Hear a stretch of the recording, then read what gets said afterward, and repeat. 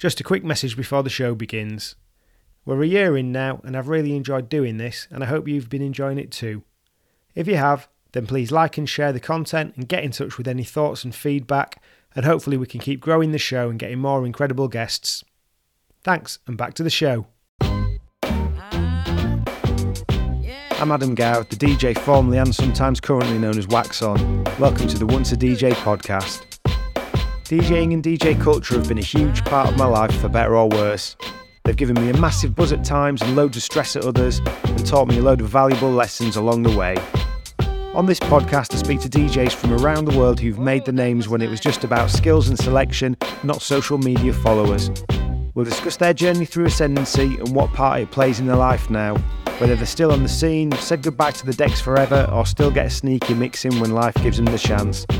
Whatever road they've travelled, they were always once a DJ.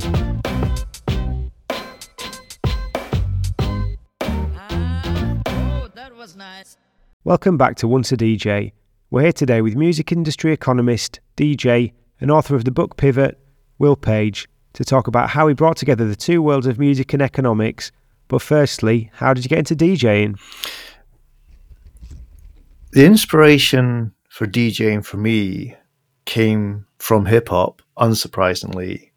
Perhaps more surprisingly is the lyric in hip-hop, which kind of told me to come off the hard shoulder, go down a different route and pursue this passion for the rest of my life. And the lyric comes from a rap band called the Jungle Brothers. The album's called Done by the Forces of Nature. And the rapper's Mike G, who I'll just preface my point by saying I was honored that last year's Mix project on Mixcloud has a shout out and a lyric from Mike G personally given to me.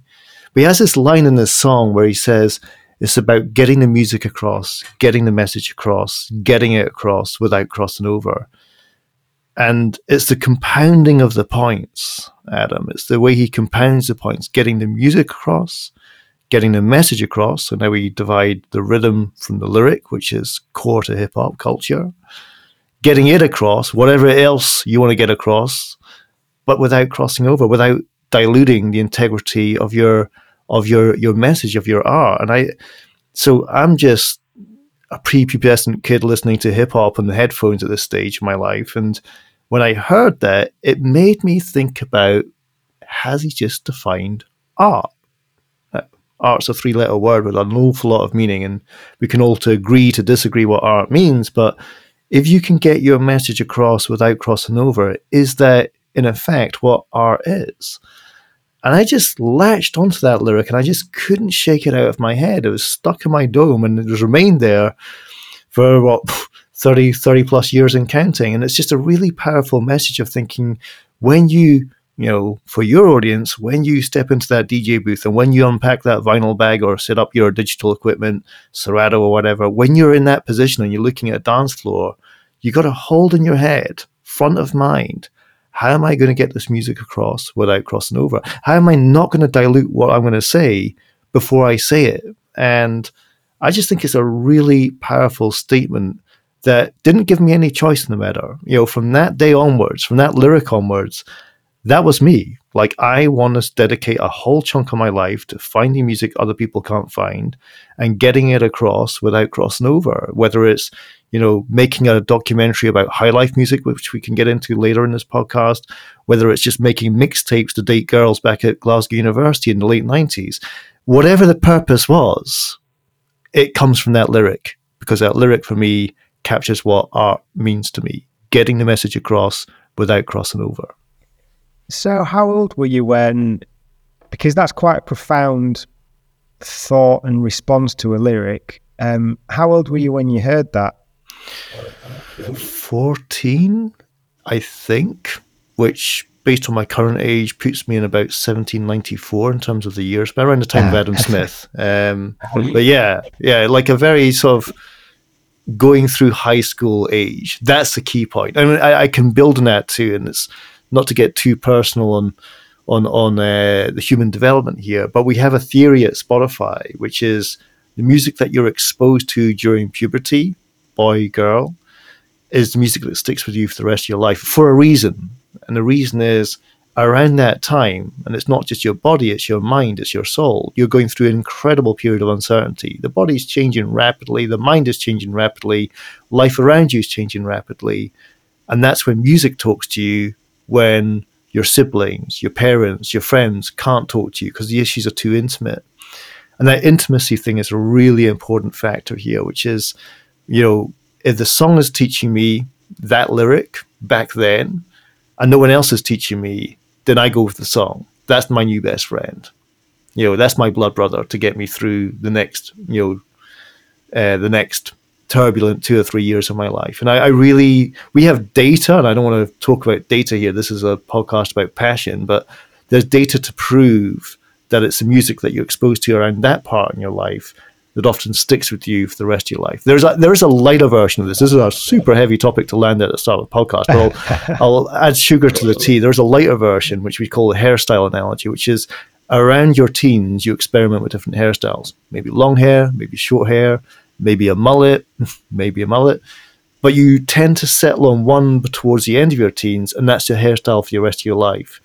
We also apply that lighter form of the analogy to explain how music taste works, which is by the time you're getting to the end of your teens, you've decided you're jazz, you're rock, you're pop, you're hip hop, and that becomes your dominant genre. But it's interesting to see how tastes that last for the next 80 years are formed during those crucial 2 or 3 years. But yeah, that's really interesting. And like you say, we don't want to be getting into just a load of data, but do you think that's going to stay the same with that people's access to music is so much broader now? Yeah. Do you think it's going to still retain that tribal sort of element? Well, I'm going to cite a dear friend and a long-time inspiration of mine, Ross Michaels from Park Avenue Artists, manager of Yeba, Joshua Bell, very eclectic range of artists, because we constantly jive of this topic of intimacy. And I'm going to open it up to your audience by saying a very bold statement, which is the internet can scale just about anything. Just about anything. Look at what ChatGPT is scaling right now. It can scale everything you could want, but it cannot scale intimacy. And that's interesting. The internet's transformed everything except one thing, which matters to us most. And in the book, I talk about the anomaly that music's never been more valuable. I mean, look at catalog valuations, look at the latest industry numbers, growth of 9% after the previous year, which was growth of 18%. This is a business that's booming. It's never been more valuable, but never been less relevant. You find me one person in the city of Derby today, or the city of London, or my hometown of Edinburgh, who can tell me who's number one in the charts. I'll buy them a bottle of Speyside sherry cask whiskey. Nobody knows, nobody cares. So to get into this topic, which is a passionate one for me, I go back to David Bowie's famous interview in the New York Times, and can I also add on YouTube an interview with Jeremy Paxman from YouTube around the time of the millennium, in the year 2000, where he said eventually music's just going to be water coming out of a tap. It's background. So we listen to music on Spotify, Amazon, Apple, YouTube, but it's just a thumb press on a piece of glass, and then you're away. That's different from huddling as humans inside a record shop and speaking to the person across the counter. That's different from having your name shouted out by a human being radio DJ broadcasting one to many. So, there's 20 million people using Spotify in this country. There's 20 million people listening to BBC Radio 2. When Radio 2 plays a song, we all listen together. When Spotify plays a song, 20 million people have 20 million different playlists. We're losing that shared experience that creates intimacy in music. And it's not all bad. There's lots and lots of good we can get into. But I think, to your question, that intimacy word has value. And that value, I think, has largely been lost because we have all of this choice. So just going back to that Jungle Brothers song then, thinking about how much that lyric resonated with you and the risk that how people are consuming now, they might not have that journey of music being given to them by a trusted source, that, because the way that we get it, it might just be something that's on the back of a playlist, which might impact someone's life if they have that and listen to it enough times because they're because it's got a preciousness to it, if you like. that might be lost now. So what was the path of you getting that Jungle Brothers? Was it tape? I'm guessing tape. It was a gramophone. No, it was cassette tape. Yeah. So how did you end up with that? What was the path, the journey that got you to there? You grew up in Edinburgh, right? Yeah. So the song, by the way, is called "In Days to Come," and that takes some spellings. They were doing, TikTok SMS text spelling way before the mobile phone, effectively.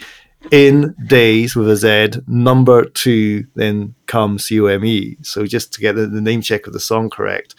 I think my exposure to music started with my mum, who had some cassettes. And I said, what are these? They're cassettes. Who should you listen to? And she said, you should listen to Queen. They've got 4 people in the band and they can all sing. And I always remember that sentence. They got 4 people in the band and they can all sing. Like, wow, how does music sound when all 4 members can sing versus just one?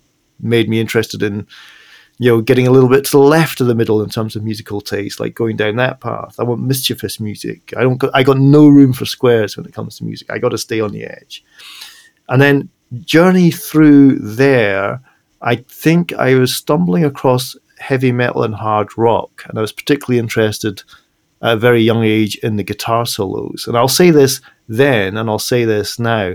It's quite bizarre with heavy metal artists how they look like death warmed up, but whenever you meet them and work with them, and I've worked with a few, they're the most educated, classically trained, eloquent people you've ever met. Yeah. There's that heavy metal band Carcass, which is all medical students from a top medical school, and they just write lyrics about their operations on a daily basis. So I was interested in that because that had an edge. I was also interested in the heavy metal hip hop crossover. Public Enemy and Anthrax were doing stuff as well. And then I stumbled on the band Public Enemy, and I think the crispness of the beat was one thing. My 98 is going to get yours. But also, and it's weird, it's not the hip-hop, it's the way that Chuck D projected his voice like a sports announcer, which I learned in later years was his whole goal. He was inspired by this American sports presenter who bellowed his voice out to the audience.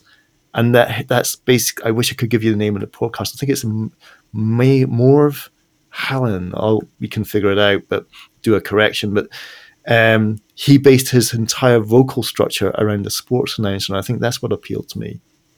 And what that did was that made you visit the lyrics.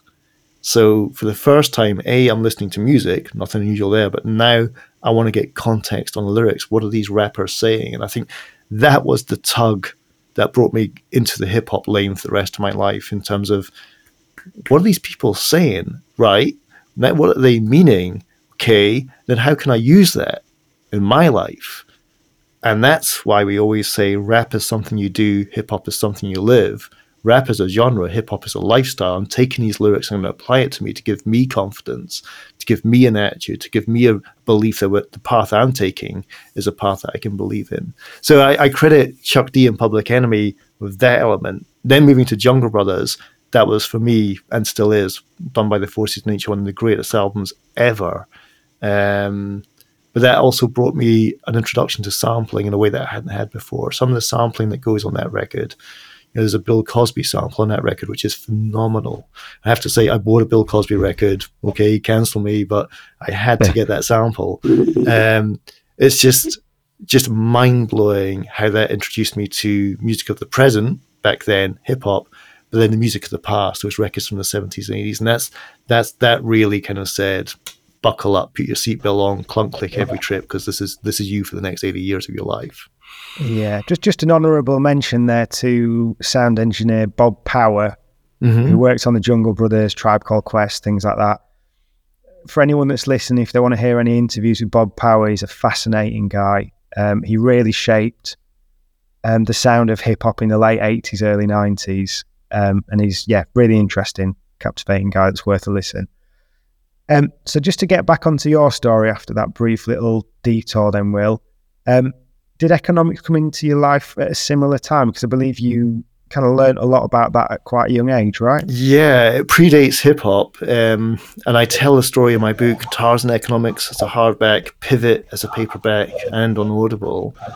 of being 11 years old and being jealous because my older brother Tom had been taught what economics is, and sibling rivalry kicks in. Like, if he learns something, I got to learn something. I can't beat him up because he's a whole lot bigger than me. He's a lot forward in rugby, so I can't go to physical violence, but I can ask my dad to teach me what he taught him. And I was at the beach in Scotland, where my parents are from, is just a few miles north of the English border. Beautiful part of the country. The part of the country where the train is, if you take the train to Edinburgh, is almost dipping into the sea. And I said to my dad, Dad, what's economics? And he said, pardon my French here, piss off, son, I'm on my holidays. I said, come on, Dad, you got to teach me. You've taught Tom. F off, son, I'm on my holidays. I'm not teaching you economics. He said, you got to teach me economics because Tom knows and I got to know. We got to match each other. I was like, all right, we're at the beach. Let's just do an experiment. You're going to be the Prime Minister, and I'm going to give you a problem to solve. Last year, over 20 children drowned in British waters, and that's a tragedy. British children drowning in British waters, just like the beach that you see in front of us.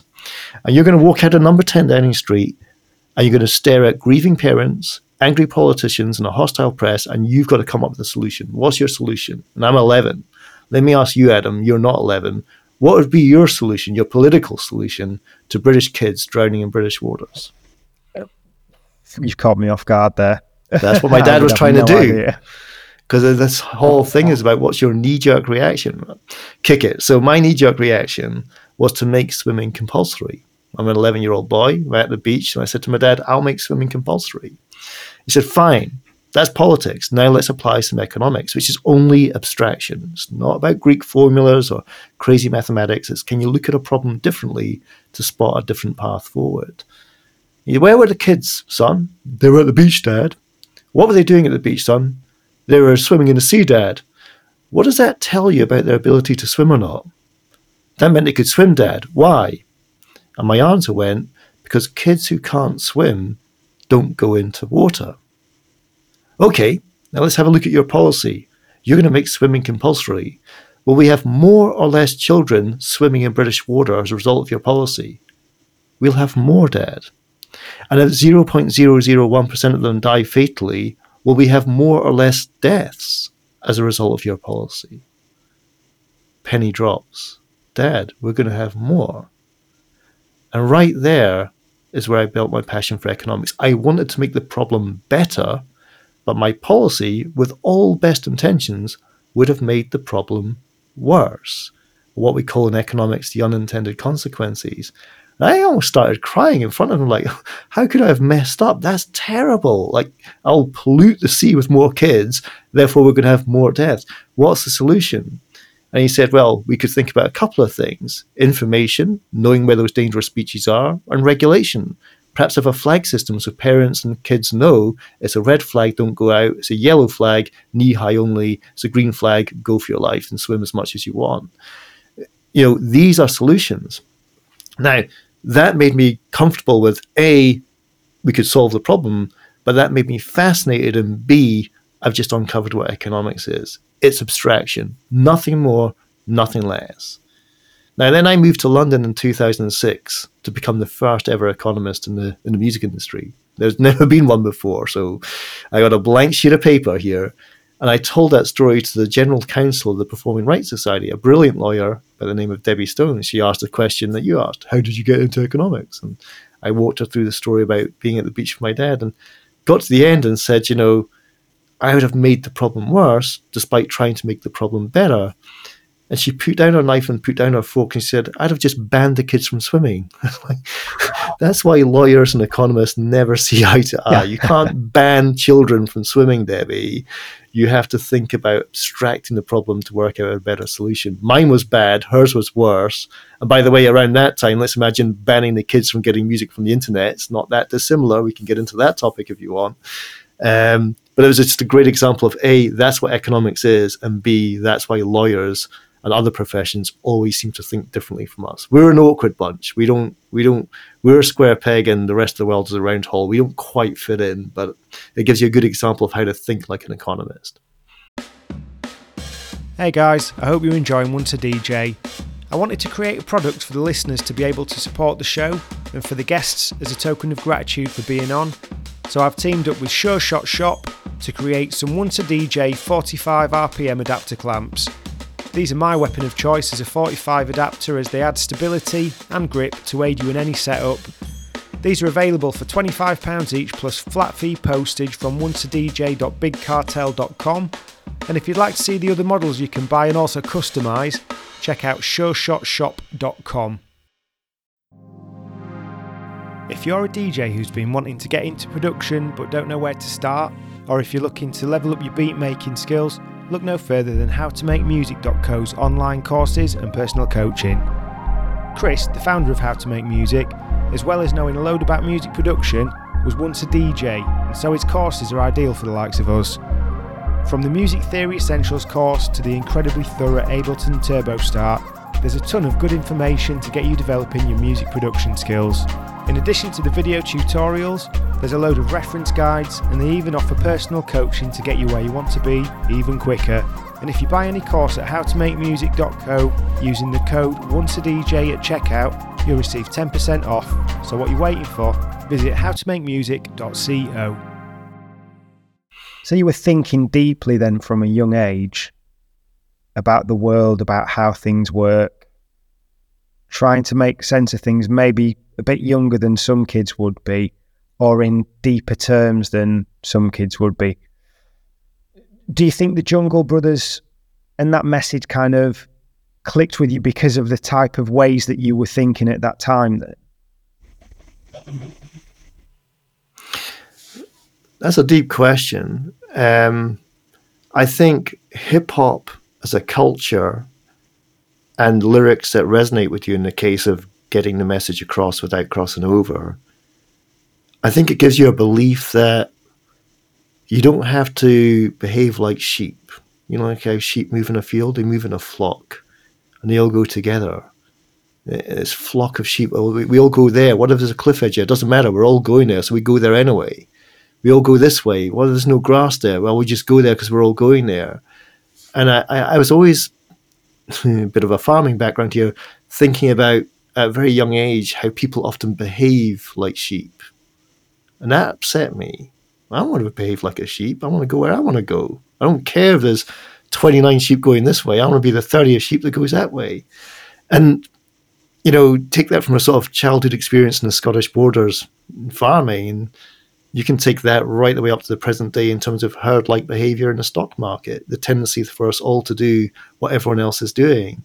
And I just think there's, you know, a large chunk of the population subscribes to that, and there's a small chunk of the population that has a belief in doing things differently, that there's a value to not going with that herd. There's a value to not following that flock, just picking your own direction. There could be some application there. I don't know whether it's a great citation to bring to this part of your conversation for your listeners, but we recently interviewed Sir Peter Bazalgette, who brought Big Brother to the UK, one of the most powerful people in TV creative industries in this country, a brilliant, brilliant brain. And he's got a book called The Empathy Instinct, and he talks about how as children, as babies, if one baby cries, the other babies cry with them, not because they're upset, because one baby cries. If one girl screams at the Beatles coming on stage in 1965, then all the girls scream at the Beatles, not because they want to scream, because one's screaming. And I'm interested in that contagion thing of herd-like behavior. If somebody is doing something, everyone else does the same thing. Well, fine, but I think hip-hop culture gives you the belief that you don't have to do that thing. You don't have to follow the sheep. You just follow your own path and see where that takes you, and it becomes much more individualistic. So did you have friends around you that you were into hip-hop with, or was it a really individual journey? Very individual. I think you can blame that on the Walkman and headphones, because now you're listening to music no one else has to listen to. So I think it's your space. And hip-hop on headphones is quite a phenomenal genre anyway. You hear so much more, especially with bands like Jungle Brothers, Public Enemy, Tribe Called Quest. And that sample culture, that was made for headphones too. So I think very, very unique in terms of it's your journey, it's your lyrics. It's back to that word intimacy. It's music as intimacy is for you and the song and not for anyone else. Yeah, I think there's something really special as well about the journey of discovery of music. Like, it's something I really like about buying vinyl. Buying vinyl from second-hand places specifically is that, and particularly when when it's not arranged into genre, it can be a blessing or it can be a curse. If it's interesting stuff that's not arranged into genre, then you just never know what you're going to look at and go, that's a bit interesting. You maybe have a little Google about it or see who's playing on it, things like that. And you find stuff you just wouldn't end up finding otherwise. And there's a real gratification to that, finding those things that people might know about elsewhere, but it's your own little journey of discovery that's got you to that. Yeah, there's been some kind of fuzzy behavioral science work around that. I don't know whether it could apply here, but they talk about the IKEA effect, which is if you build your own furniture, you value it more than if somebody else built it for you, because that sofa, took you to the point of divorce, but you built it. I put the screws in that sofa, and when I sit on it, I value what I did. So I think you can take that IKEA effect. There's a bit of fuzzy logic there, but just take that concept of involvement. You went to the record shop. You were visiting Bristol for the first time when you got tipped off that there's this amazing secondhand record shop down a side street, and you asked a guy to open the store early, and you spent time speaking with him at the counter, and you decided on the selection of records. That's all you. That's not an algorithm. That's not touching your thumb against a piece of glass. That's you physically getting involved. Physical memory is mental memory, and you treasure that moment. So when you play that record, there's more than just a needle on a record. There's something else going on there too. Yeah. Just on the side then from that, I'll probably take this out.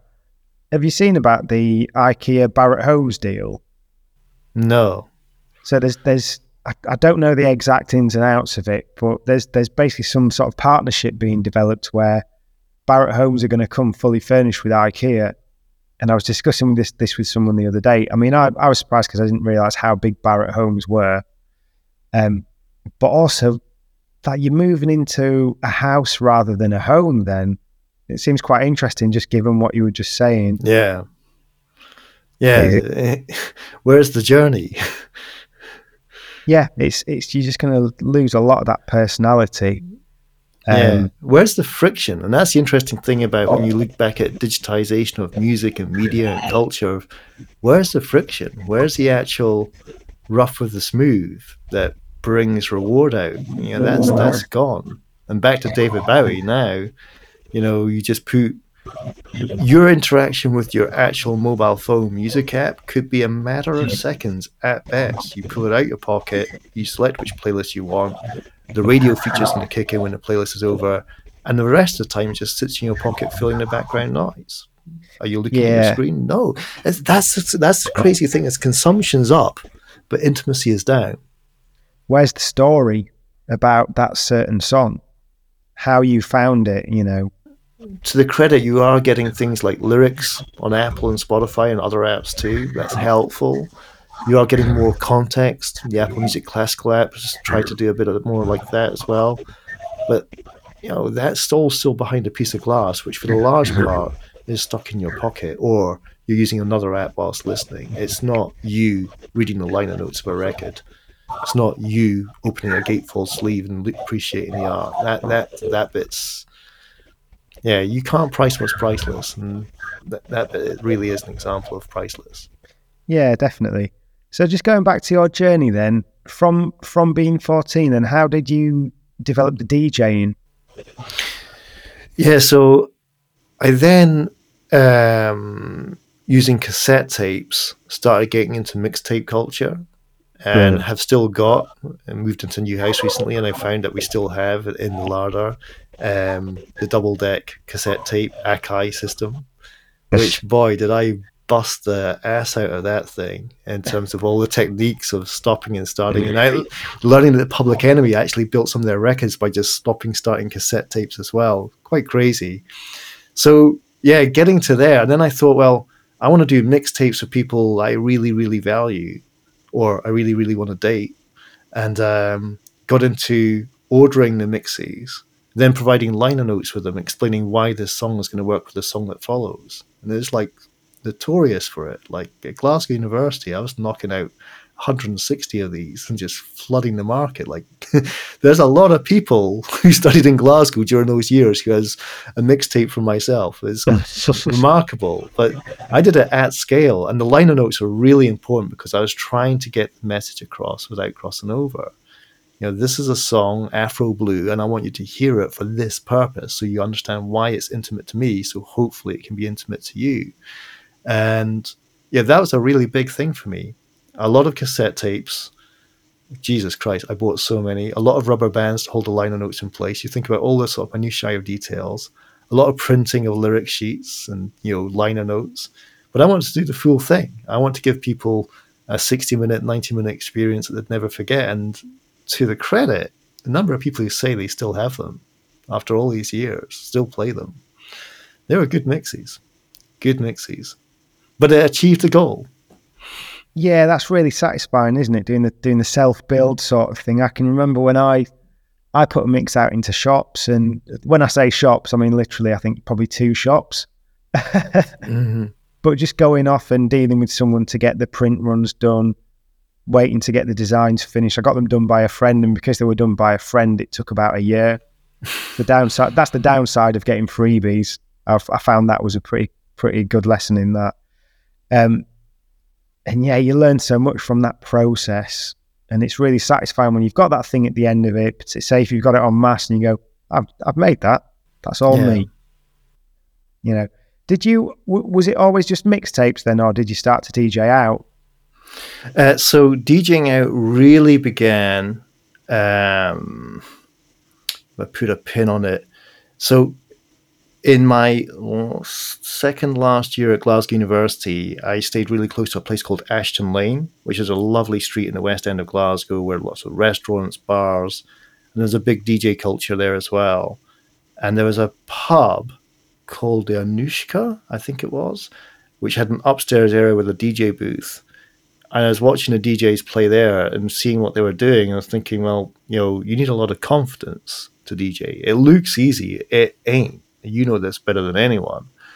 But I was watching what the DJs were doing, and I just felt I could do a better job. And I said, give me a slot. And I remember I got my first DJ slot there, and there was a track called the Funky Lowlives that I played, which is a CK Man beat reworked. It's a 12-inch. And I dropped that track at the point when everyone was, planning to get their last round before going out to the nightclubs, sub-club, places like that. You get that energy in the dance floor. This is a sit-down bar, and I played that track, and the place just went ballistic.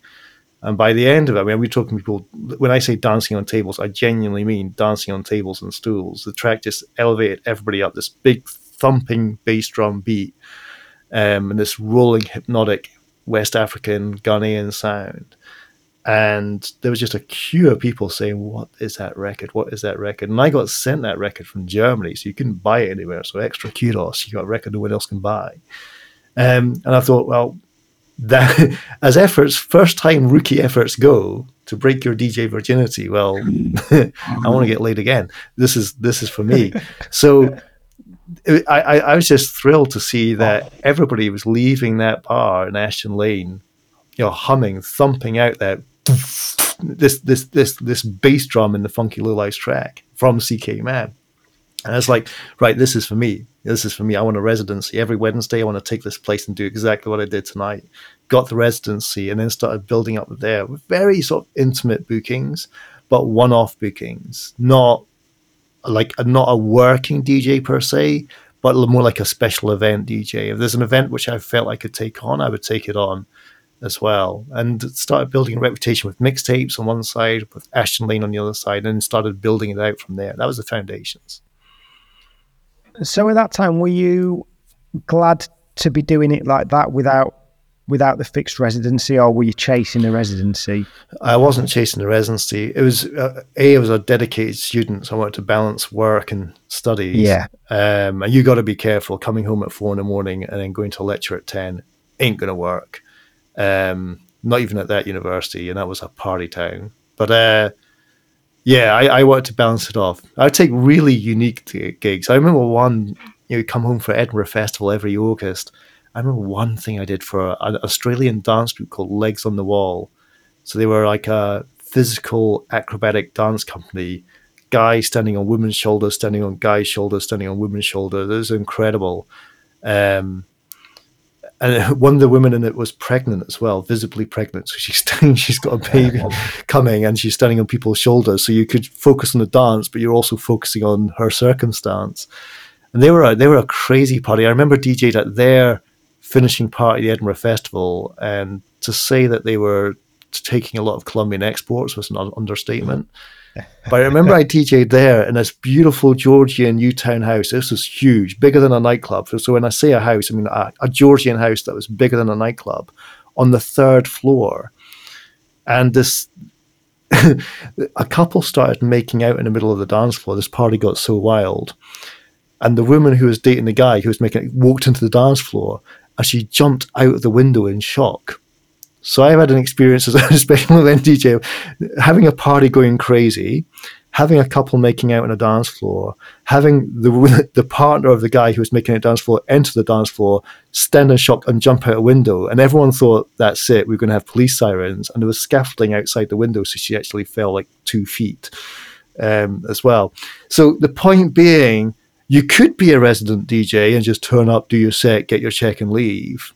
But doing the special events has its upside, as you have memories you'll never forget. Like I remember, like the entire dance floor, lights up, music off.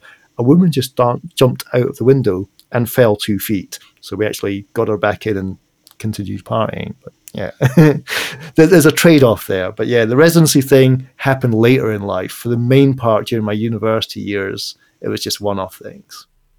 Yeah, because it must be hard when you're studying a pretty intense subject as well, which I'm guessing economics is. Yeah, well, it is. It is. It's just the hours, man. It's just the hours. Like the time you spend on a residency where you want to make every set different. That's what people don't appreciate with DJ culture is you're not just turning up and doing a 2-hour set. You're thinking constantly. Your brain goes into a trap mode of just what's going to work, what songs on the radio that I can build off, is there a sample in that song where I could play the original, how do you stay true to your younger brother's lyric ethic of just getting the message across without crossing over.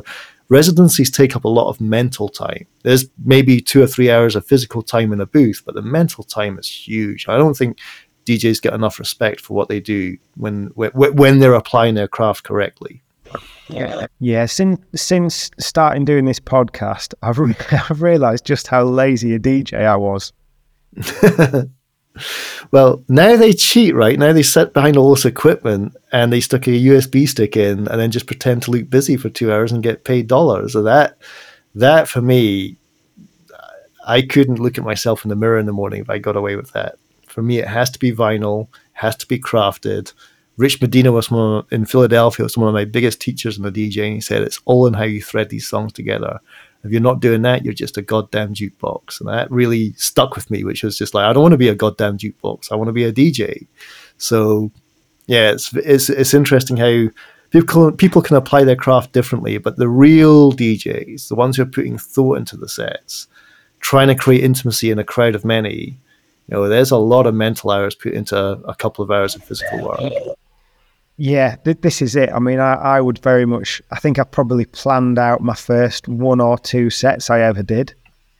And then from there, when I only had a few records, I didn't need to plan because I didn't have enough records to plan.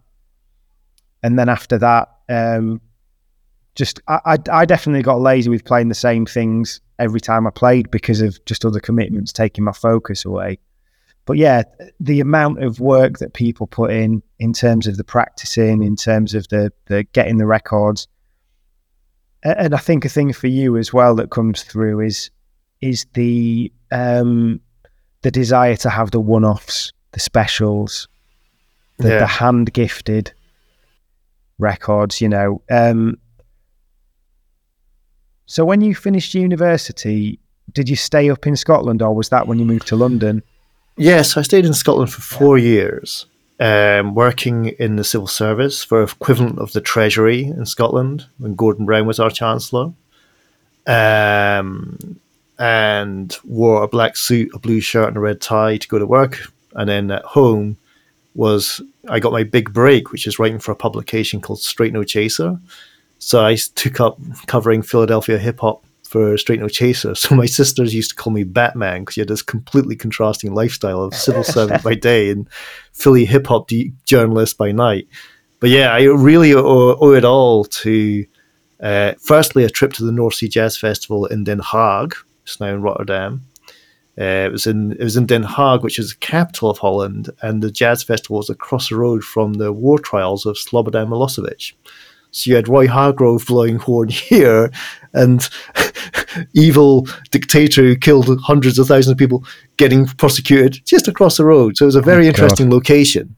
But then I came back and I was in Dusseldorf, and I built up the confidence, and I mean the confidence. It sounds easy for people from London to say this, but to call the offices of Straight No Chaser, this magazine that had been my Bible for 6 years, and try and speak to someone. And you're like, it's this sort of London thing of like speaking to somebody from London who writes for Straight No Chaser. They're not going to pick up the phone to you. And I left voicemail after voicemail, and then the phone was picked up and Paul Bradshaw spoke to me. And I was so nervous, thinking... Was Paul Bradshaw the editor? The editor-in-chief. So you have Paul Bradshaw, Neil Spencer was part of the editorial team in the early days, Giles Peterson, obviously a core part of that publication throughout, and to this day, it has been relaunched. But yeah, Paul spoke to me and he said to me, what did you see at North Sea Jazz that you think I haven't heard of? Well, that's an interesting question. He wants to go to the edge, which is what people like us do. I said, well, I saw this performance by this band called Kip Hanrahan's Deep Rumba. And I said the word and he cut me up and he spoke for 15 minutes about Kip Hanrahan's Deep Rumba, about the records, his story, how underground that sound was, how intense that sound was. I just want to say it blew my mind watching it live. And he just kept on talking. He said, 650 words. I was like, what do you mean? He said, you're going to write for Straight No Chaser. So I got Undercurrent, 650 words to cover the North Sea Jazz Festival in the publication, which was insane to get that done. Came out with an issue with Ursula Rucker on the cover, beautiful cover. I mean, the design of Chaser was as good as the words. The design was phenomenal. And I got the Undercurrent section. That was, for me, the door opening moment. You know, I've been knocking on doors, but finally one had opened. And I could say to somebody, I'm not just a DJ or a music lover. I'm doing something. I'm getting the message across in written form without crossing over in written form. So what was your background in writing before that then? Because there's obviously having the knowledge of the music. None, and I couldn't write. I asked a lot of people to help write that 650 words, I can tell you. I even credit Alison Dexter, who was a Cambridge graduate that I kind of got to know a bit. And I was like, can you help me write? Because I can't write. I've been given a chance to write. So yeah, just to be clear, learning how to write was a pretty steep curve when you're writing for a publication where street language is so prevalent like Chaser. There's jazz terminology in Straight No Chaser that really works. Now, I love that terminology that they use. It's applicable to all cultures. And you can still see many of the phrases that they gave life to, you know, being used today. And I needed a lot of help to learn how to write, how to structure. Yeah, I mean, you've kept on with that. Given, is it 2 books you've done? Well, it's 1 book, but I will say that, you know, hop, skip, jump to the book briefly here. When I got my book advance and I realised I was going to step down and go full time into book writing mode and sit in the British Library staring at paragraphs that won't grow. There's 1 book for your audience, which for me got me out of a cul-de-sac, you know, dug me out of a rut. And it's William Zinsser, Zinser, a Yale academic who spent 50, 60 years of his life teaching people how to write. And the book is called On Writing Well. White cover, blue letters, On Writing Well by William Zinsser. And that book, it took me like 3 days to read it because it just felt like finally I found someone out there in the ether who's going to open my head and pile in knowledge about writing and close my head again. I just battered through it. And the chapter on clutter, when you realize how much clutter is in language, how a sentence with 25 words could be a sentence with 9 words and still have more meaning. Incredible. I couldn't recommend it enough. And I've bought it for so many people who have said to me, Will, you've inspired me to write a book. And I just buy them that and say, before you write, you got to read, and you've got to read this. So yeah, learning how to write and you don't learn, you're always learning how to write. It's a never ending journey. But yeah, from Straight No Chaser in 2001-2 all the way up to writing a book in 2019-20. Yeah, it's a craft that I didn't have, and I'm glad I've got a little bit of it. But I'm so grateful to the copy editors, people who write for The Atlantic, and boy, they can write, or The New Yorker, these essayists, they're just incredible what they can do with words. Yeah, it's interesting what you're saying about clutter in that book, because when I was studying academically, I always struggled to reach word counts. I'd maybe get to 70% and then really struggle to reach that minimum. Yeah. And then when you get into the real world, people want you to be as concise as possible. So it's quite strange. You get taught in the opposite way to what actually works in the real world. Yeah, if you can say it in a paragraph, say it in a paragraph. Look at Twitter and the character count there. That's conditioned our brains to, in terms of attention spans, what we're able to take in. Just one funny anecdote from that book. I really want to stress William Zinsser on writing well, the power that book's had on me, and I'm sure hundreds of thousands of people have learned how to write thanks to spending $9.99 on Amazon and reading that book. It's value for money considering what higher education costs. But he has this thing in one of the chapters where he says, a lot of writers get confused who they're writing for. Are they writing in the first person, in the third person, from an observational stance, from an anecdotal stance? How do I write this paragraph, this sentence, this chapter when I don't know who I'm writing for? And he says, stop. You're writing, so write for yourself. And he does it in a way that really makes you confident. It's like, it's my story and I'm going to tell it. Stop this third person nonsense. You tell a story. He said, not enough people these days have the bravery to start a paragraph with the words, I'll never forget the time that.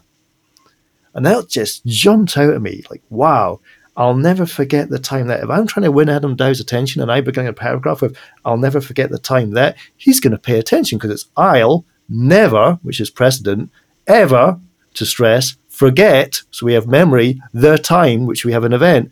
In the space of 8 words, I've got you all by the palm of my hand. I thought it was incredible.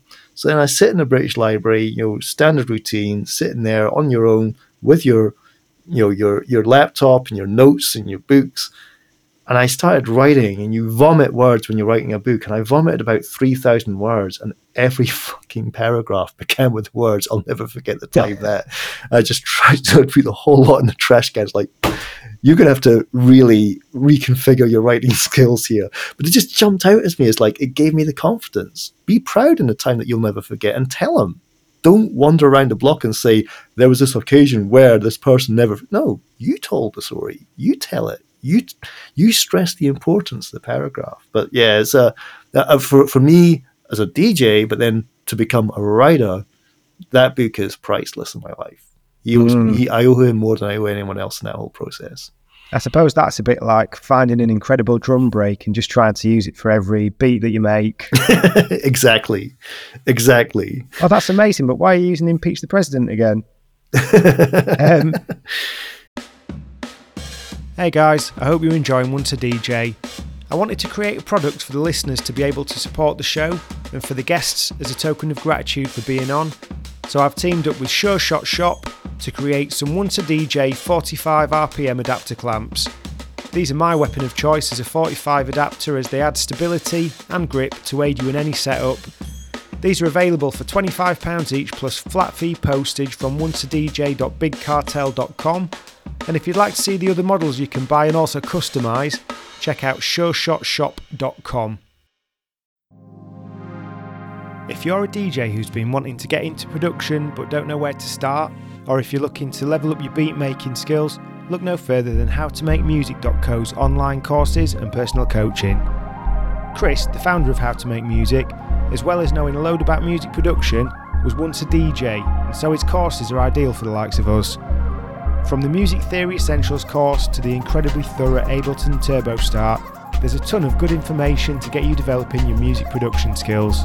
In addition to the video tutorials, there's a load of reference guides, and they even offer personal coaching to get you where you want to be even quicker. And if you buy any course at howtomakemusic.co using the code onceadj at checkout, you'll receive 10% off. So what are you waiting for? Visit howtomakemusic.co. So how long were you writing for Straight No Chaser then? I wrote for them from 2001 to 2007, which is when the magazine folded. Last issue of the magazine, I covered the Black Lily Festival, spelled with one L, Black Lily, in Philadelphia for Women in Soul.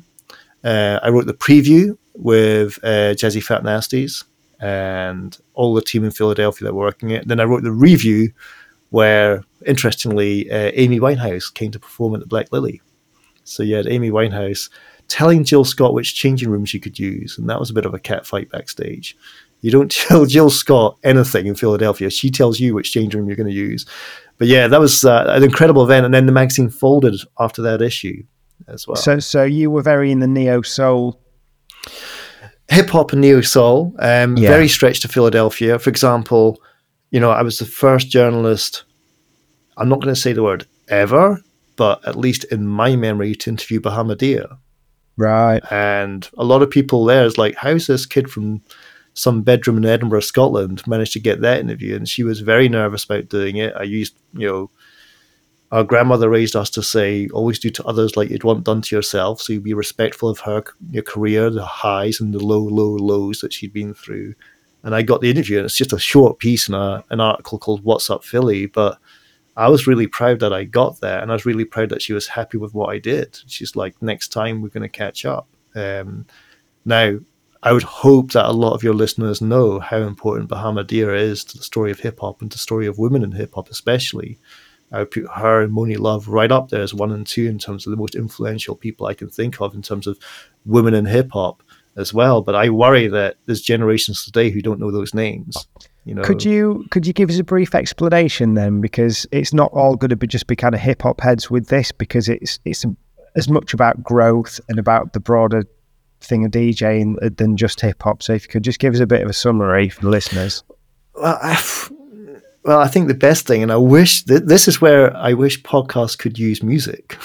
We have to fix licensing out here, because this is where we should really play some Bahamadia and Moni Love. But Bahamadia's voice, the tone of the voice, I often felt it was like a snake for some reason. When I listened to it and the intimacy, and you think about words and animals, she'd rap like a snake, and the lyrics would just slither around the beat. And that was a style I'd never heard being done before. And it just hit you like, what is she doing? Like, some people say that rap language is very lyrical. Like, some rappers rap like a trumpet player might hone a beat, or an alto sax player might hone a beat. They're literally forming like a horn section with words. It's a very good comparison. Other rappers are like, they just bless the beat with phrasing techniques, like the Nas and the Black Thought and these Showbiz and AG, these people. I visualize that as, throwing a blanket over a sofa and watching it fall into place. Like, they just know which words fall into place in that beat. But Bahamadia, she was like a snake. She just slithered around the beat, and it was just so softly spoken. And by being, that thing you get when people speak softly at meetings as opposed to shouting at meetings, it forces other people to listen in. Yeah. So if you really want to listen, don't raise your voice. That's what Bahamadia did with hip hop. She made you listen by not raising your voice. Chuck D, he bellows like a sports announcer. Bahamadia, she whispered like a snake. So yeah, very unique rap. That's kind of like, not comparing myself to her, but it's kind of like with scratching. If I was ever at like a scratch jam with people that were just being like super technical, I'd just try and be a lot more open, and think more about phrasing, so that what I was doing was different. Because it's like, I can't run as fast as this person. I might be better off finding a different way to get there. I don't know if that analogy works, but as well with Bahamadia, I mean, the nice thing about that story is that if you've given her a really sensitive and considered experience of that first interview, that may well be something that she's taken with her into her life, and that could have had a really big impact on her. So fair play for that as well. I hadn't thought about that, actually, but that's important. And she had a lot of lows, right? So if that gave her the strength to come back into the ring at some other future point, that'd make me very happy. Definitely. I mean, the reason that I'm doing this is it's all about empowering people to tell their stories. Mm-hmm. And I think if you can give the person that experience and you can help them think about what their story is in a different way as well, I think there's a load of value in that. Yeah. So just back onto your timeline then. When you moved to London then, what work was it that you were doing? Who were you working for? So I moved to London to be the chief economist of the Performing Rights Society, which is songwriters and publishers, the equivalent of ASCAP or BMI for American listeners, Gamer in Germany, SACEM in France. And that's where I became like literally the first economist in the music business. So, you have no guidance as to what's been required because it's never been done before. So the last sentence of my book, Tarzan Economics, Pivot as a paperback, says, don't wait for your job description, create your job description. Yeah. And that's literally what I did to move to London and become a music industry rockonomist, economist. I created it. I was like, your business is falling off a cliff due to piracy. We could literally be closing the music industry in a few years' time at this rate. We were spending millions on litigation. We were losing billions in revenues. And it's been run by lawyers. And I want to be the first economist to suggest that we do things differently. And this is what I want to do. So here's my job description. Now you hire me. And I got it. So you approached them? 100%. That's amazing. I didn't just approach them. Just to cut a long story short, I got on a 35 bus in Edinburgh to leave work after doing local income tax reform, the most boring area of the civil service possible. And I found a Financial Times on the bus, and we still keep the actual article here in the house. And the article is written by a guy called Adam Singer, the chief executive of the PRS at the time. And the headline said, "Digital ants wreck the music industry's picnic." And I read it, and I thought, wow, I finally found a CEO who's thinking like I'm thinking. Usually the CEOs haven't got a clue what they're doing. This one does. And there's a few mistakes in the article. And my dad said to me, never be shy approaching anyone, because the worst they can tell you to do is to back off, or slightly vulgar words to that effect. So I wrote him a letter. I sat in a pub in Edinburgh with my friend, and he helped me write the letter to say, this is a great article, but I've got some problems with some of the arguments you've made. They seem a bit back to front.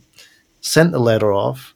And 3 days later, on the central switchboard of the civil service in Scotland, this call came in saying, we have Adam Singer on the phone for you. I crapped my pants. Like, oh my God, I'm about to speak to a CEO of somebody in the music industry based in London. What will he say? The first thing he said to me was to thank me for the corrections because he's dyslexic. He said, when you have an increase in supply, the barriers to entry fall. I said, no. I know what your point is, but you have to do it the other way around. When barriers to entries fall, then you can have an increase in supply. The first thing he says was, I'm dyslexic, so these are great corrections for me. Should I use this speech again?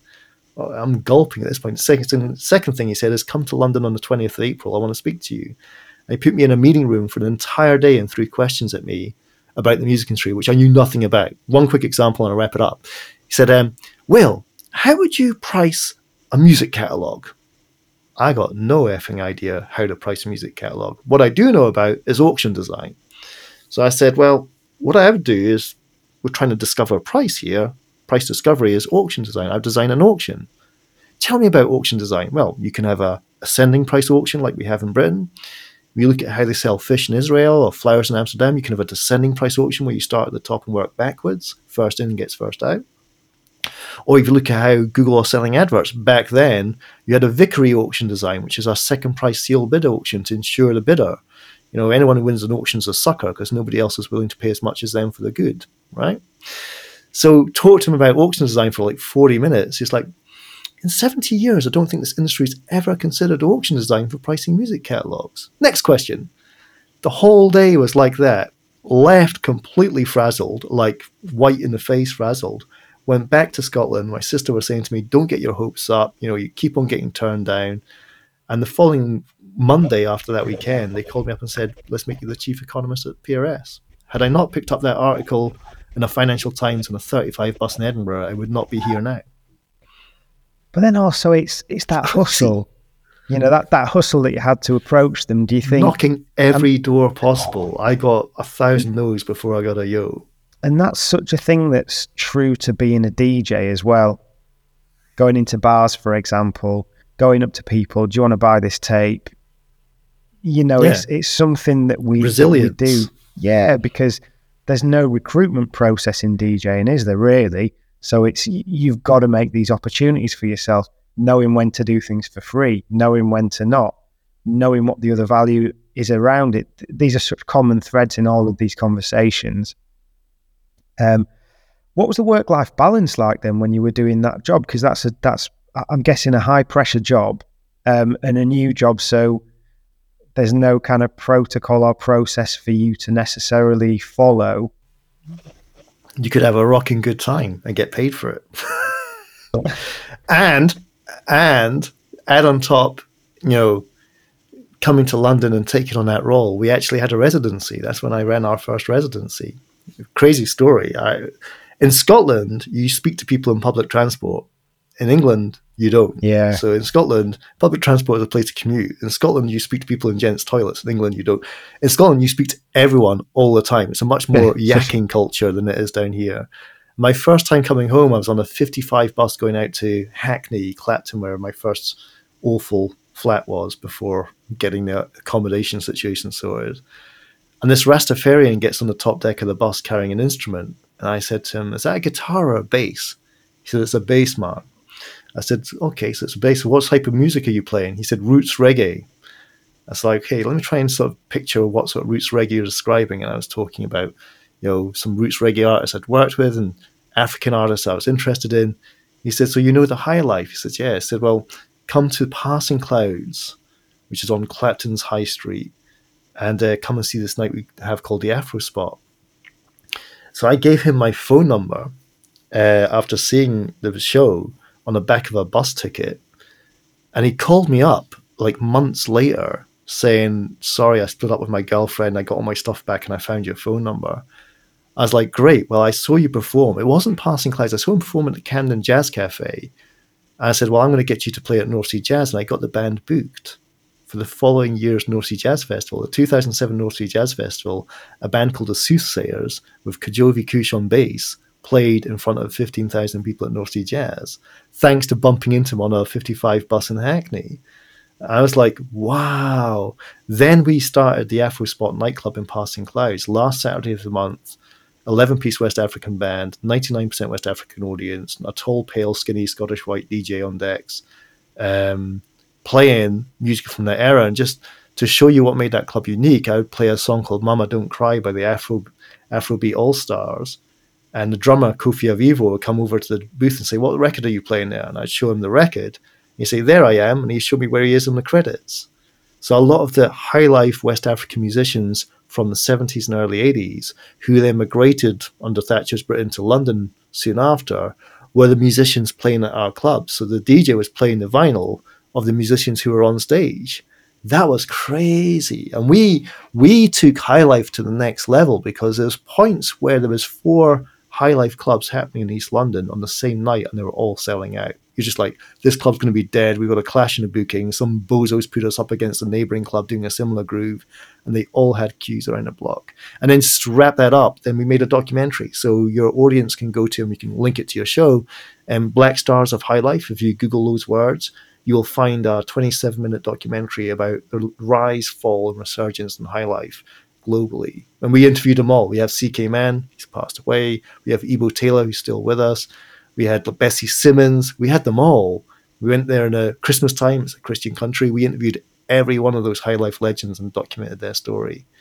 So yeah, there came a residency, and there came leaving a real footprint in London and British nightclub culture by bringing high life to that level. I take a lot of pride in that. Brilliant. So how did DJing go from there? What was the peak amount of times you were DJing in a week? So that was once a month at Passing Clouds, and a whole lot of time preparing those sets. So, and we ran it from 2008 right way through to the last night of Passing Clouds. I DJ'd with the Sun Ra Orchestra playing Brilliant. in that venue. And to be clear, like for the first few years, that place didn't even have a liquor license, never mind a music license. It was also a fire hazard, like you wouldn't believe. There's all these candles and robes everywhere. It was very hard to focus, thinking this thing could go up and smoke any minute. It didn't, thank God it didn't. But I really worried about the fire risk of that place. By the time it finished, I mean, it was gentrified. We actually had working, functional toilets in the club. That was something. I mean, that was with all those years and all those smells. But yeah, to see like by the end of the journey, but then, quite famously, Passing Clouds got shut down. There's a campaign to reopen it. I think it's now reopened, but it's not what it was. But we went through the wild years. But once a month we went up there and we absolutely smashed it. Brilliant.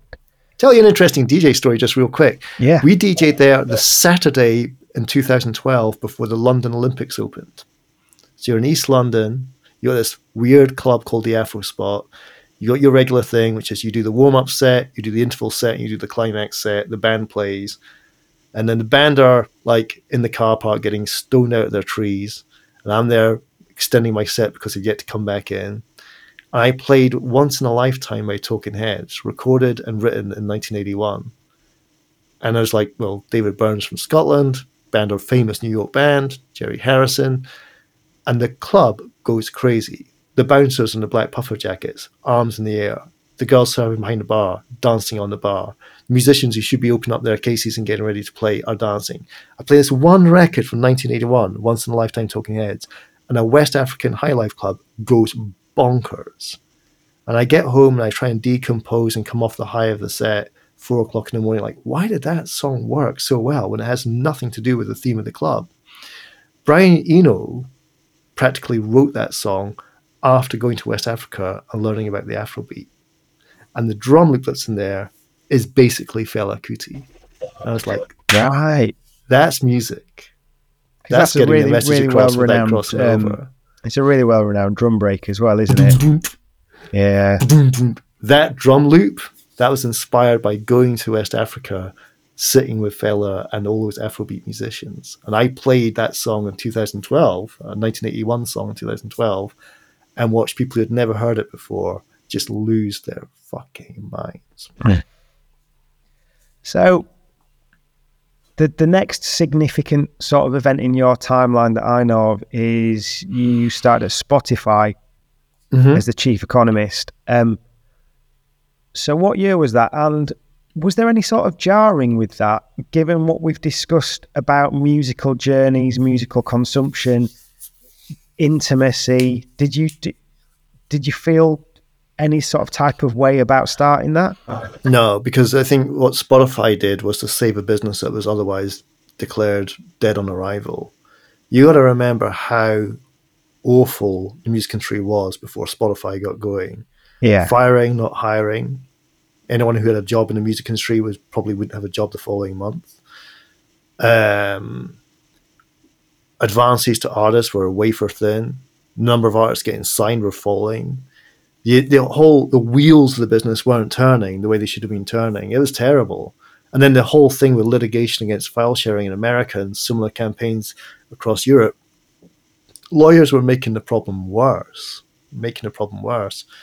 What Spotify was able to do was get revenues flowing back from the consumer to the rights holder, to the creators, and get those wheels turning again. And it's remarkable to think that Spotify is now north of 20 million people in this country.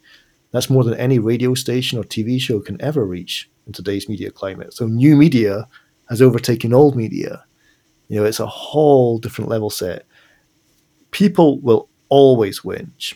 They whinged about vinyl. Remember shipping platinum to receive gold back just so you got your certification. We all know those stories. And artists had to pay for returns in their contracts. They complained about cassettes with production costs and damage and repair. They complained about CDs with postage and packaging distributions being deducted against their royalties. They complained about downloads because you could buy 1 or 2 downloads instead of buying the whole album. The download market could have done more harm than piracy did to music revenues when you think about that. They complained about piracy and they complained about streaming. So all the concerns that you have about the music industry do need historical context. This is a business that is addicted to whinging, and they'll whinge about anything. Yeah, because that touches on my next point. And this must be like a broken record thing for you. The thing that gets, and I'm sure you know what's coming. Here it comes, on the horizon. I can see the eyes going. Yeah. So obviously the thing that I'd love to hear your insight on is the money that people receive per play on Spotify. Because I obviously hear a lot of negativity around it. So, and the campaign that led this debate, which resulted in a 3-year government inquiry into music streaming, government-level inquiry, Competition and Markets Authority investigation, was called Broken Record, and it's a good term. So here's what I explained to managers in 2008, verbatim, and I'm going to explain it to you in 2023, verbatim. And managers would hold you against a wall, hold you up off the floor with their by the lapels, say, how can you justify half a penny per stream? You're stealing music. This is, undervaluing our art. Fine. The example. Let's say your song is played on BBC Radio 2's Breakfast Show, the highest value per stream payout you're going to see in the British music industry. And by the way, the BBC pays handsomely for music. Compared to any other country, good money. Your song gets played by Zoe Ball at 8:15 in the morning on the BBC Radio 2 Breakfast Show. As a songwriter, you receive £90. As an artist, you receive £60. 90 plus 60 equals £150 for the singer-songwriter of that song. Pay the artist, pay the publisher, pay the label, pay everyone. Right, fine. 150 has traveled from the rights user to the rights holder. You compare £150 for one play against half a penny on Spotify, and you would be right to be aghast. How can the difference be so great? Hold on. The radio play was listened to by 8 million people. So it's a one-to-many broadcast calculation that 8 million people listening to one song is worth £150. If you divide £150 by the 8 million, you get 0.0000038 when you do the math. A lot less than the 0.005 you receive from Spotify. Follow this. Let's say those 8 million people who heard the song as they were having their breakfast in the morning then go and stream it on Spotify on their way to work, which is not implausible, by the way, not implausible at all. Then you would receive £40,000, not £150. And every time I explain this point, the difference between one-to-many broadcast and many one-to-one narrowcast, the manager puts me back down on the floor, apologises for their aggressivity, and buys me a pint. And that has been going on since 2008. If you can't understand that maths, you don't deserve to be in this business. But if those 8 million people went back to Spotify, it's 40,000. I'm not saying they will. I'm just saying now you understand why Spotify pays more than radio per listener, because that's what the judge laid down when we established copyright law. The more you interact with the content, the higher you pay. Here's Tom with the weather. How many times have you had to tell that story? Every day that ends in the letter Y. Well, it's really good to hear that, and I'll be sharing this with as many people as possible just to give that clarity on it. It doesn't make it easy. I'm not saying it's a land of milk and honey. It is tough to get the numbers to work, but you can get them to work. It takes a lot of momentum, but you've got to hold that framework of why does Spotify pay more than Pandora in America? Because Pandora is more like radio, Spotify is more like ownership.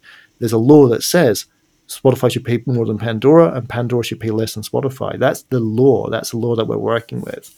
So, yeah, it doesn't make it any easier than selling downloads instead of albums. It doesn't make it any easier than selling CDs with postage and packaging, distribution, deduction costs coming off the top. It's not easy, but there's a lot of artists making it work now. A lot more artists. Used to be a very closed-door club. Used to be a top 40. Now we talk about a top 40,000. Yeah, I guess it's just a very different dispersion. Yeah. Of the money. And education is key, and I credit a dear friend and colleague back at Spotify, Brian Johnson, and Mark Williamson, who has a company called Rostr, R-O-S-T-R. Those two quickly saw what I brought to the table and said, you're going to be busy. And Mark and Brian just took me on a roadshow just addressing managers, artists, again and again and again. Here's the tools, Brian would explain, here's the vision, Mark would explain, and here's the economics, Will would explain. So these people would leave the room after doing things like verifying their Spotify account on their laptops. They hadn't done that before. They'd bitch and whinge about us and threaten us, but they hadn't bothered to verify their artist account so we could help them. And it's just education. At the PRS, just draw a parallel here. The number one complaint I used to get at the PRS was, PRS suck, they've not send me any money ever. And the first question I would ask is, have you joined? Yeah. And more often than not, they say, I couldn't be bothered with the paperwork. Well, how do you expect to get money from the bank if you haven't joined a bank then? Yeah. I'll put you in a headlock and make you sign this form so I can get you your £4,832, which you've generated on the BBC radio over the past 4 years. But until you sign that paperwork, I don't like doing paperwork. No, you got to, because I want to pay you the money. So again, just education. The amount of education in this business is insane, and it's never ending. It's like painting the Forth Road Bridge. When you finish one end, you have to go back and start again. But it's the same. PRS people wouldn't join and complain. Spotify people wouldn't understand and complain. It's not their fault. It's complicated, but the answer is in education. So when did you leave Spotify, and was that to write the book? Yeah, so I stepped down from Spotify in late 2019 to go full time on the book. I was determined to do the book full time. That was a vision of mine. Like, I didn't want to try and combine all the other things going on in my life with writing a book. And I got an advance, and thank you, Curtis Brown, my agent, for generating an advance, which made it financially sound idea to do full time on the book. And I think I produced a better book for it. There's stuff that you can do in the artistic process when it's just you and that goal that you can't do with a bunch of other distractions. And the process of going to the British Library, or I was made a fellow of London School of Economics. I had my own office with a bathtub at Lincoln Inn Fields. That was quite an office. Just before we locked down the country, I had 3 months there. But I had rhythm, and rhythm is what gets ideas, and ideas is what gets the manuscript to move from 60,000 words to 64,000 words to 70,000 words. But yeah, still, I've done a lot of work with Spotify since, which you can see on their website, Loud and Clear, which explains in loud and clear terminology, this is how our business is working. And got to work with a bunch of other music companies, major labels, other streaming services as well. Brilliant. And what does DJing look like for you now then? So I fell in love with Mixcloud around about, let's just go back 7 or 8 years ago. The answer's in the title. One for the team in 2015. I caught up with some of the Straight No Chaser community in New York, Tyler Askew, and it just reminded me of just what it meant to look at the Chaser charts, what it meant to read those interviews, those album reviews, those undercurrent sections, those Clubs of the World guides. Met DJ Nicodemus, and I just got my energy back and said, well, we have this thing called Mixcloud, a very important Mixcloud founded by Nikhil Shah and Nico Perez. It's licensed. It's not a DMCA service. It's not a piracy service. Yeah. They actually got the license. And for me, working in copyright, that mattered a lot. I was like, now we have a licensed DJ service. Maybe I should do what I did back at university with cassette tapes and just get a mix up there. So I did one for the team in 2015. Worked like crazy on the mix, again, in the artistic process of putting it together, getting it blended, getting shout outs for it so I could lace it so it's a real, like a live DJ set when you have shout outs integrated. I put that up. And then I think almost every year since, I've managed to bless Mixcloud with a mix. And the numbers get bigger and bigger. And in 2018, I did Full Tilt Boogie after being in Miami for two visits. Miami, DJ culture, Miami, you got to go. It's different. Like, I met Emilio Estefan, husband of Gloria. I met Willie Clark, met DJ Yeoman, who's one of this incredible collector who does analog transfers there. There's so much happening down there. And it's just such a weird city. I love the expression that the best thing about Miami is that it's so close to the United States of America. I love that expression. Wow. It just has its own rule book. It has its own history. Think about the film Scarface for a second. And I would encourage people to dig up the original documentary Cocaine Cowboys. Not the one that was on Netflix. The original one, the first one, not Reload, the original one. Yeah. And that makes Scarface look tame compared to what was going on in Miami. And that was our lifetime. That was 1979 to 1985. Yeah. Have you read the book American Desperado? No. That's about John Roberts from Cocaine Cowboys. Really, really interesting. Yeah, and I've heard that John Frankenheimer or someone, the team that were involved in Top Gun are actually looking to make a movie around the documentary.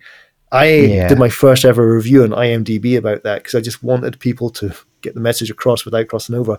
Understand that when you go to Miami and you want to understand music, you need to understand that element of history there that goes with it. But the Full Tilt Boogie set was just for me to get Jimmy Bo Horn, a shout out from Jimmy Bo Horn. DJs have played Spank for years. I had Get Happy and Dance Across the Floor. His song was sampled by Stereo MCs for Connected. Do You Want to Be My Lover? His role in our music in Britain is huge. I had a shout out from Harry Casey from Casey and the Sunshine Band, playing 2 of his tracks. I don't think Barack Obama's got shout out from Casey and the Sunshine Band. I have. I just dug deep, and I had to license tracks for that mix as well. I really wanted to honor the copyright and get these songs heard by a wider audience. That hit 40,000, and it's just, I don't know, Mixcloud just allows you to do what you love at scale, but it's intimate. God, it could have a better social interface. I'm now on SoundCloud as well, which I think does do a better social interface, but yeah, you're getting the message across without crossing over, and I don't have to buy cassette tapes or print out liner notes to go with it. So it's what's not to like. That's brilliant. That's a lovely way to round things off. So just before we go then, because I'm mindful of your time, have you got any key pieces of advice for anyone that's looking to start DJing? If you're starting out, learn your history. I mean, real history. It's fraught with problems and tensions, but the Ken Burns documentary about jazz, it's 12 hours. That could be 2 long-haul flights there and back to consume. But to start learning about not just the story of New Orleans, which, as we know, where jazz began, the role of Creoles, who are middle-class, classically trained musicians who overnight joined the African-American community. That frustration led to the celebration. But, to learn about Kansas City, I really stress there's these moments in musical history. Your next guest will pick another one. Your next guest after that will pick another one. If I was to pick on one about learning the history before you get into DJing, get to Kansas. It all went down there. Tom Pendergast, the mayor, staunch Catholic, rich Catholic values. For his family, couldn't give a flying F-U-C-K what happened downtown Kansas. And all the circuses that would travel across America, these musicians would get to Kansas and realize there's liquor, there's hookers, there's jazz, there's parties, and they wouldn't get back on the circus bus. Count Basie, my hero, he kicked it off in Kansas. Bird, Charlie Parker, Billie Holiday, Lester, they were all in Kansas. So I think the beautiful thing about trying to work out how to break music in the future, the beautiful thing about learning about your past, is you'll find these moments in history which no fictional writer could have written the story of Kansas. Ditto many, many other stories. The New York punk scene, if you want to go down that path. The LA hip-hop scene, if you want to go down that path. But if you look at Kansas and you understand what got bubbling in that city and how that story hasn't been told, it gives you an energy to say, well, I want to tell stories. I want people to hear stuff they wouldn't have heard otherwise. I want to get the message across without crossing over. Brilliant. Right, Will Page, thank you very much for your time. Thanks for sharing your story. Appreciate yours. Thank you. Thanks. Take care. Thanks for listening to the Once a DJ podcast. If you've got any questions or feedback or any suggestions for guests, please just get in touch with us at onceadjpodcast@gmail.com or on Instagram @onceadjpodcast. Take care and we'll speak to you soon.